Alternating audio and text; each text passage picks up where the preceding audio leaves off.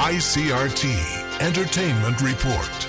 Yes, it's Taiwan Entertainment Update here on ICRT on Thursday, August 8th, 2019.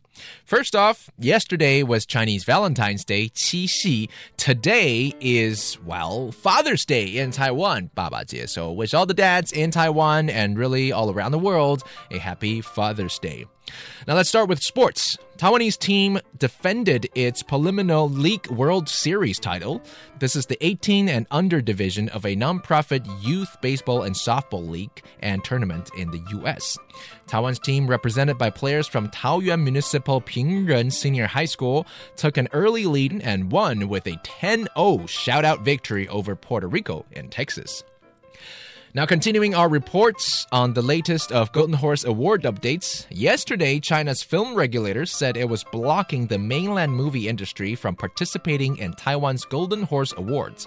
The move comes after the annual event, the Chinese-speaking world's version of Oscars, sparked questions about Taiwanese independence last year.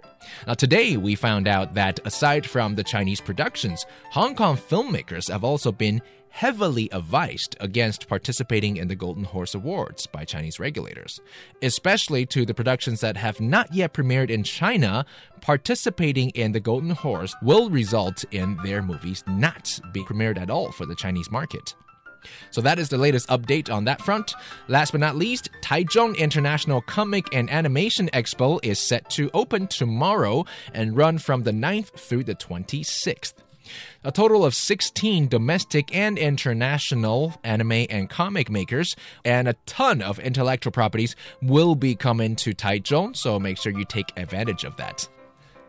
This is Taiwan Entertainment Updates brought to you by ICRT, Taiwan's #1 English broadcast platform.